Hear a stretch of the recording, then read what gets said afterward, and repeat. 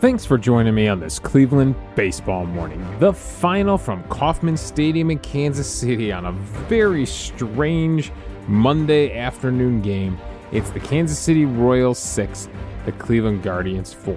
I'm Davey Barris, lifelong Cleveland baseball fan, and I want to talk about the actual game on the field, the thing I enjoy, watching baseball being played. And I got to enjoy the day game. I'm sure many of you were stuck at work, tracking it on your phone, doing what you had to do, not expecting a Monday day game. But luckily, I was doing projects around the house all day and had the game on. That unfortunately means I was very locked in as Trevor Stephan absolutely implodes in the 8th inning and blows our 4-2 lead. It is his... De Los Santos gets the blown save. That is just... Stephan gets the loss. It moves his record to 6-7 on the season. Not that record really matters for a reliever, but De Los Santos actually gets the blown save. That doesn't feel right. I mean, all the runs get credited to Stephan, but De Los Santos ends up with the BS, the blown save, next to his name. Okay, look, we're going to talk about it. Don't worry. But we might as well just let the emailers blow off steam here because everybody is talking about this. Bob in Highland Heights said, "I've been a huge supporter of Francona in the front office management. After today, I'm done with Francona, fully recognizing his years of contribution. In my opinion, winning is not his concern, rather testing players like Morgan and Stephan. Both have failed miserably. Staying with Stephan today when it was clear he was worthless is indefensible if winning today was a concern. I do not know why he was fired in Boston, but perhaps we are seeing why." Bob, honestly, I think he was fired in Boston because he lost the clubhouse. Like, the clubhouse got out of control. The players were, the clubhouse issues were more a problem than game management in Boston. But it's never been a problem here. Run pretty tight clubhouse here. Different characters in the clubhouse. So Bob in Highland Heights is frustrated with him. Jeff in Columbus said, "Davey, why didn't Tito go get Stephan earlier? I'm genuinely interested in whether you think there was a strategy deployed there." He says, "I can't wait for Marlon's note to you. Not sure this game deserves an MVP discussion." From Jeff in Columbus. He did have some positives there. Maybe we'll get to at the end. Marlon's reaction. Wow, what an implosion by Trevor Stephan, but more importantly, what a terrible job today by Tito for not taking him out. Why in the world wouldn't Tito have removed Stephan after he beaned Velasquez?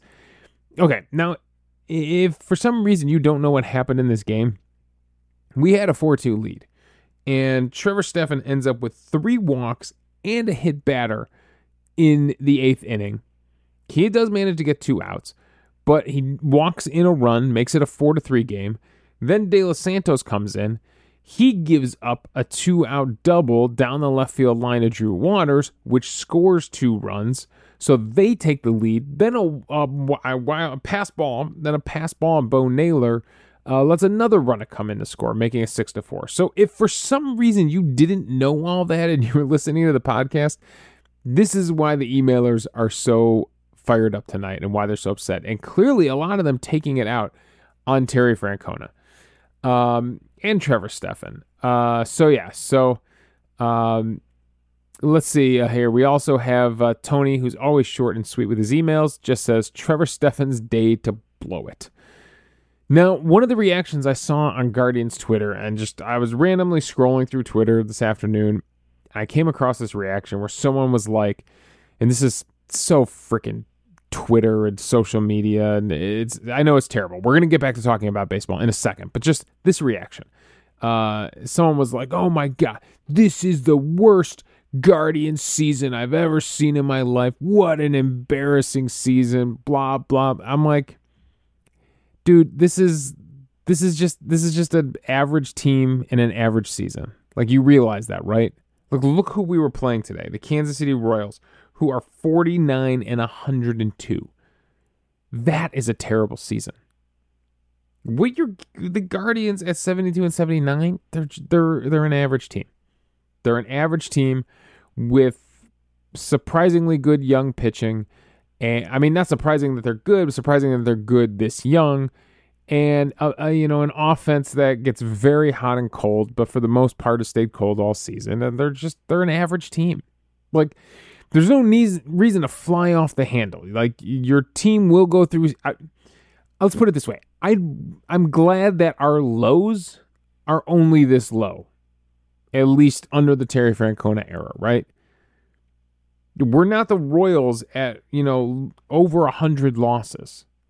And remember Houston had to go through like 3 seasons of 100 losses to rebuild their team, and what Baltimore had to endure with hundreds of losses.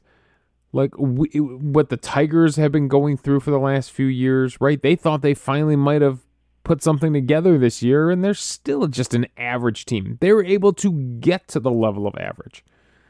So, honestly, if you take this season as a whole, and we'll discuss this more in the offseason, the fact that we're just average this year, like, okay, it happens. Like, it's not fun. It's not how we wanted to end our summer. We got some enjoyable moments this summer.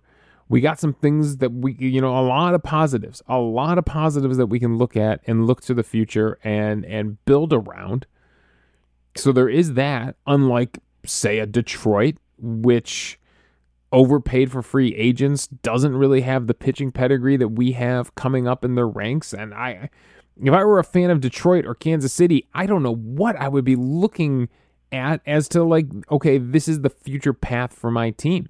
Even the White Sox, like, what do? Do they just unload as many players as they can and try to spend more money in the offseason, try again? At least, Cleveland and Minnesota are the 2 teams in this division that for the last few years have had a pretty decent churn of minor league players come up and support them and got the right guys that they needed to get via trade. And Cleveland and Minnesota have, not surprisingly, been the 2 teams kind of leading this division for the last few years. So it is Minnesota's turn. They're going to win the division. I know we haven't reached our elimination number yet, but Minnesota's going to win the division. And it's their turn. Do I think Minnesota's probably going to get bounced in the first round of the playoffs? Yeah. I mean, they're not going to have to face the Yankees this year, so who knows what could happen then. But, again, there are a lot lower lows, is my point. So, I don't know why Francona is doing this year to Jeff and to Marlin. I don't know why. I don't know why he leaves relievers in there too long. He doesn't use his bench properly. Yeah, it does feel like he kind of has thrown in the towel a little bit on the season, on just the managing job in general. Like, the margin, the chance that they're going to make a playoff spot is almost non-existent at this point. But, we still watch the games. We still want to see them win, and that's why everybody's so frustrated today. Because it's a 49-win Kansas City team. And you gave them one. You handed one to them by walking 3 guys and hitting another one. All right, so let's get into some of the details of this game. Now, Stephan, yes, he was bad. It looked like maybe he was going to get things under control. He actually, after walking Isbel to start things on a competitive at-bat, Isbel fouled off a bunch of pitches. He was struggling with his fastball. He was leaving it high and wide. Couldn't really hit the bottom of the zone with the splitter too well. So after a competitive 7-pitch at bat where Isbel fouled off 3 pitches, so he earned his walk. He gets Miguel Garcia to actually pop out. He gets Bobby Witt Jr. He's in the strike zone against him. Gets him to line out on a 4-seam fastball out over the plate. He's lucky there. He lines out to center field at 98.2 miles per hour. Then MJ Melendez, again, works a competitive at-bat. This time, he's actually in the strike zone for most of this at-bat. He gets kind of hosed on the first splitter, which is right at the knees. Doesn't get the call. But he throws a bunch of splitters at the knees, a bunch of high fastballs, and MJ Melendez fouls off 3 pitches in the at-bats. So a very competitive 8-pitch at-bat. Finally, a splitter down below the knees. He doesn't chase, and he draws his walk. Okay, 2 guys on, 2 out. Then Velasquez's at-bat does look bad. He's kind of all over the place. Can't find it with the splitter. Can't get the fastball in the zone.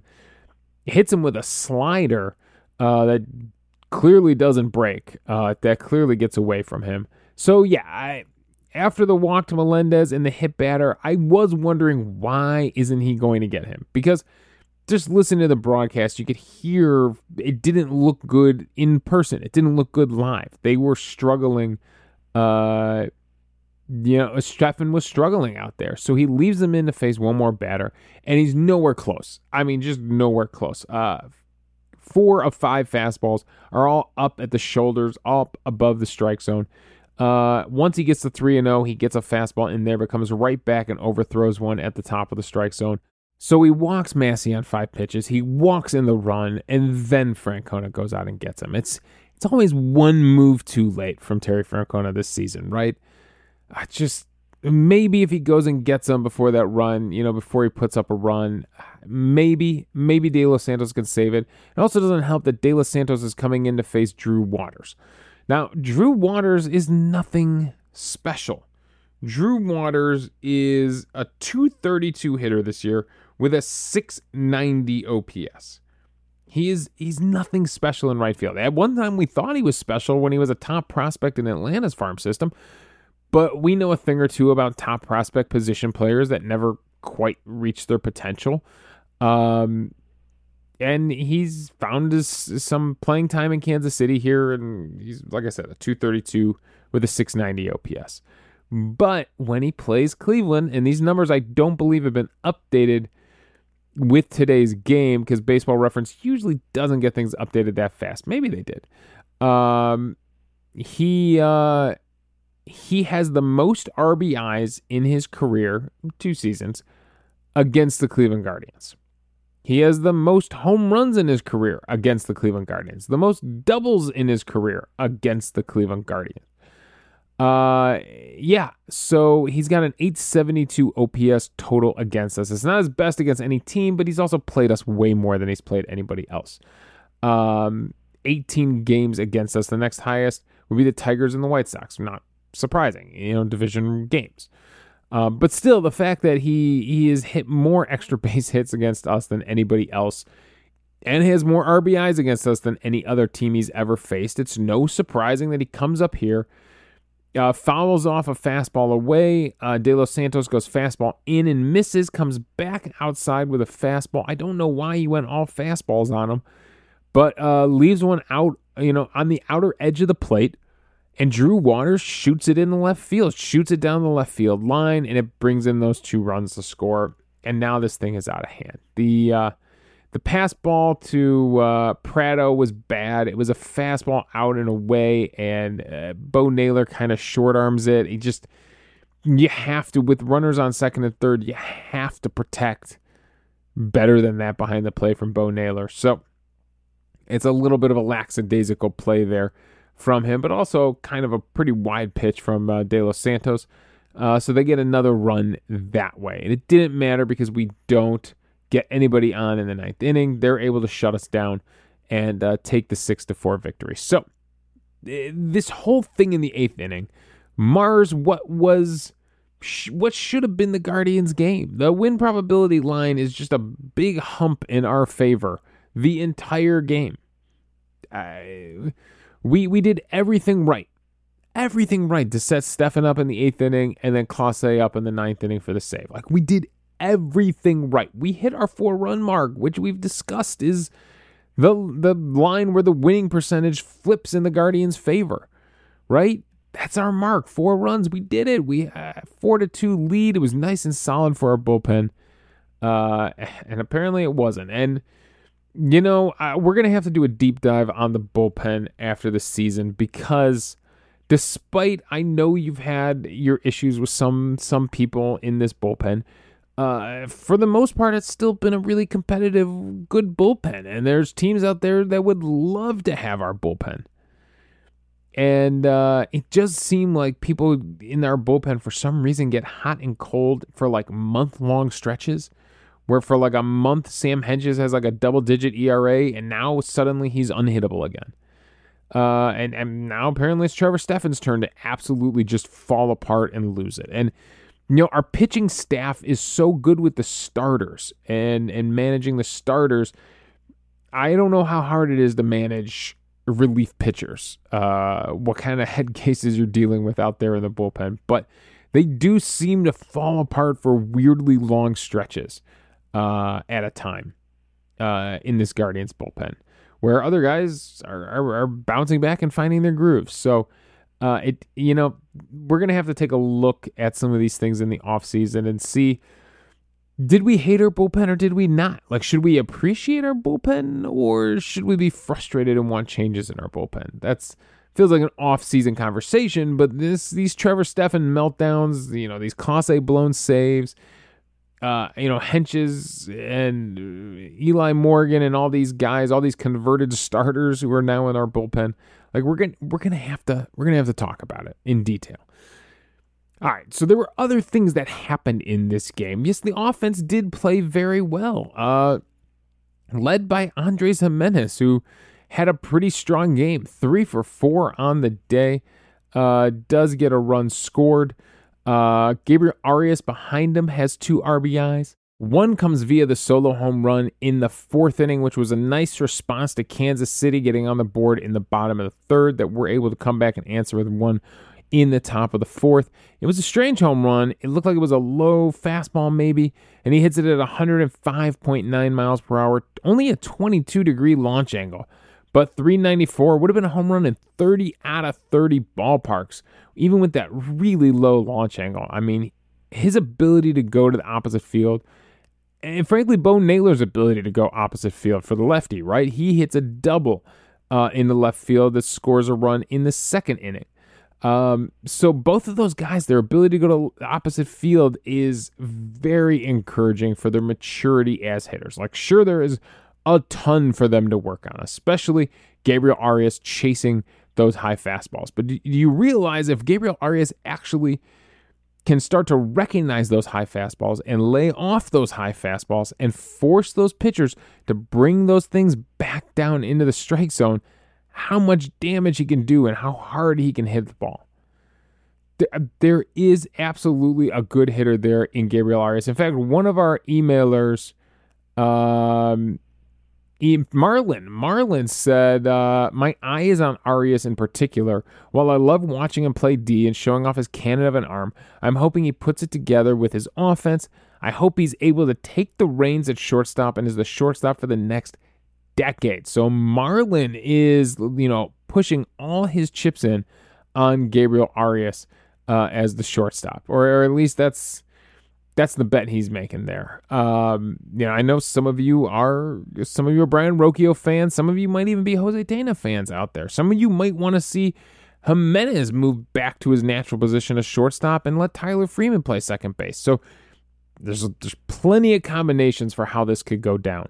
But I do agree. Like when Arias has games like this, it makes you very interested to see what a full season of this is going to be like and what he can work on in the offseason to improve that strikeout rate. The strikeouts aren't even the problem. It's just the chasing those high pitches up above the strike zone. Right? That's the chase rate is more the problem than the strikeout rate. There's plenty of good hitters that strike out a ton. But, don't do the pitcher any favors. You will get more of these home runs if you force them to bring those pitches down into the strike zone.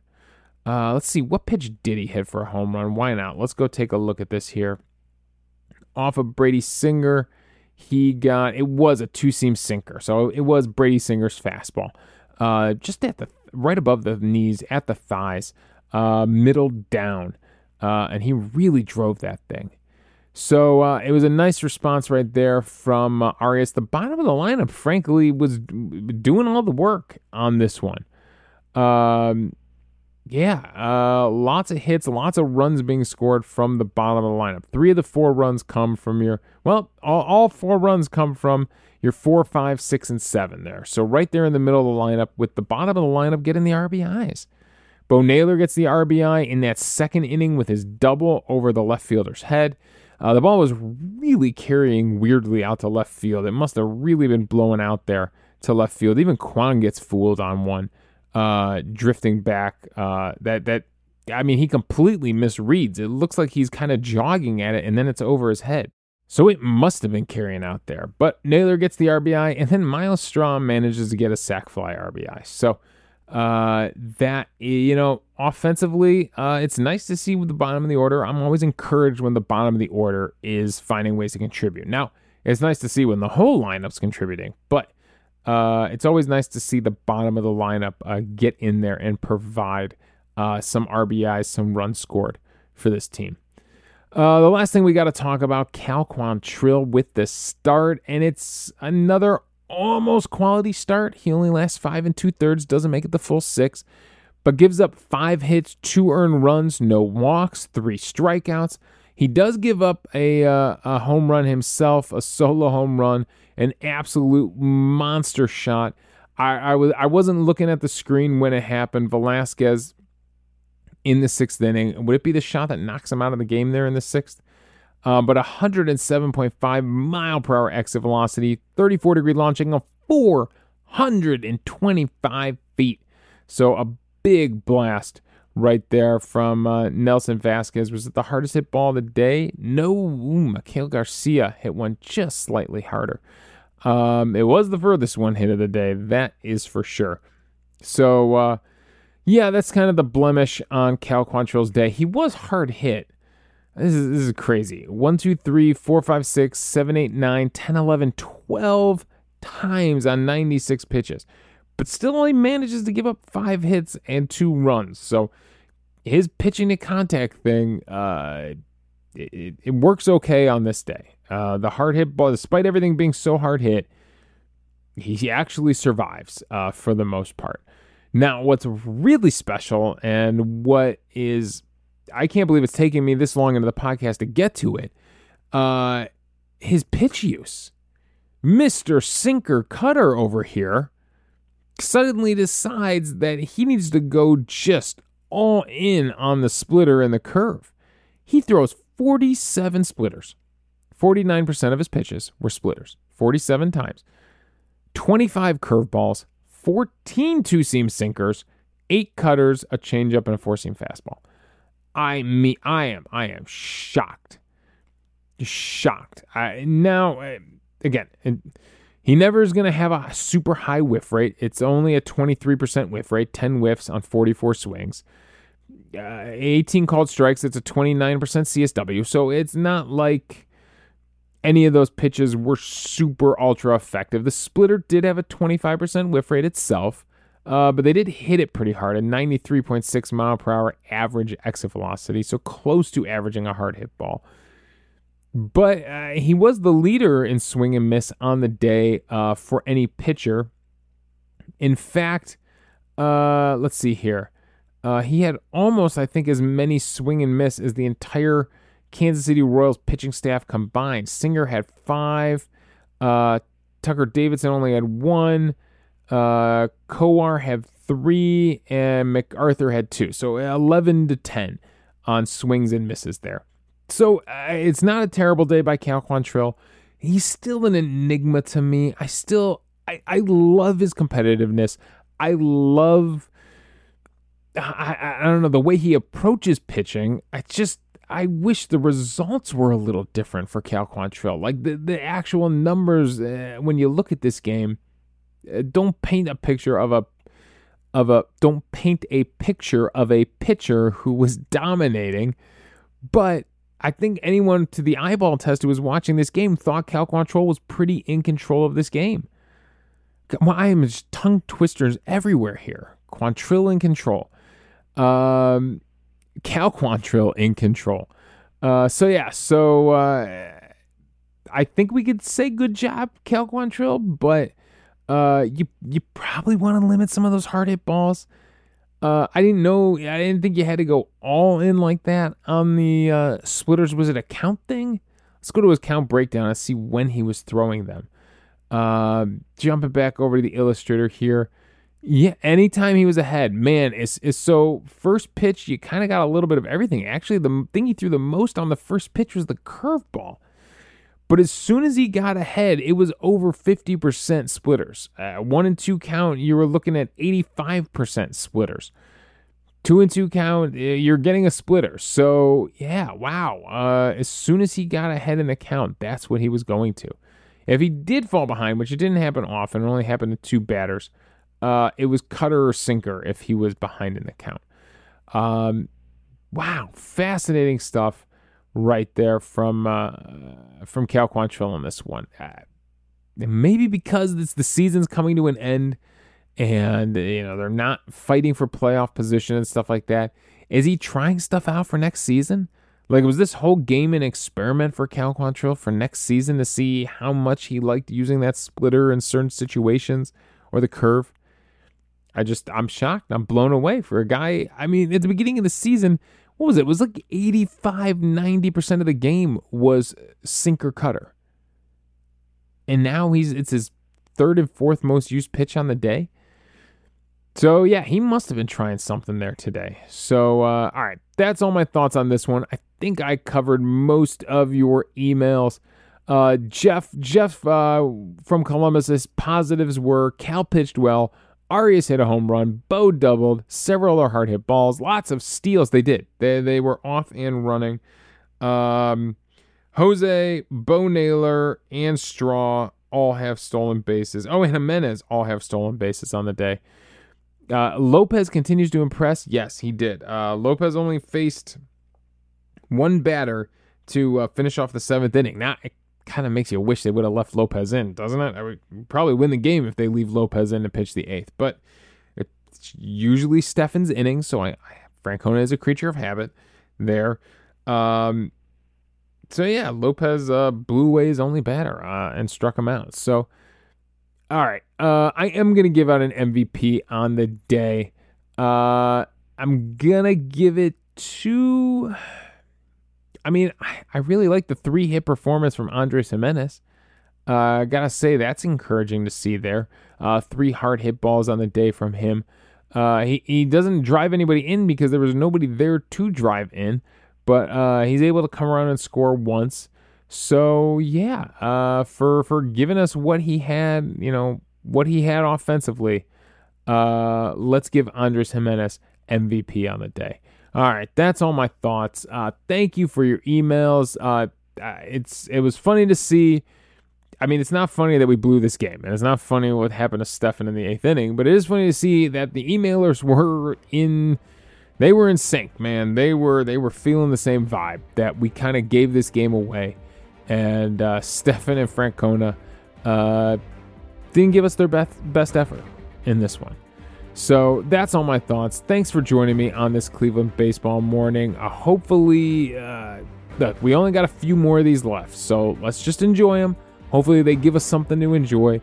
They give us something to talk about.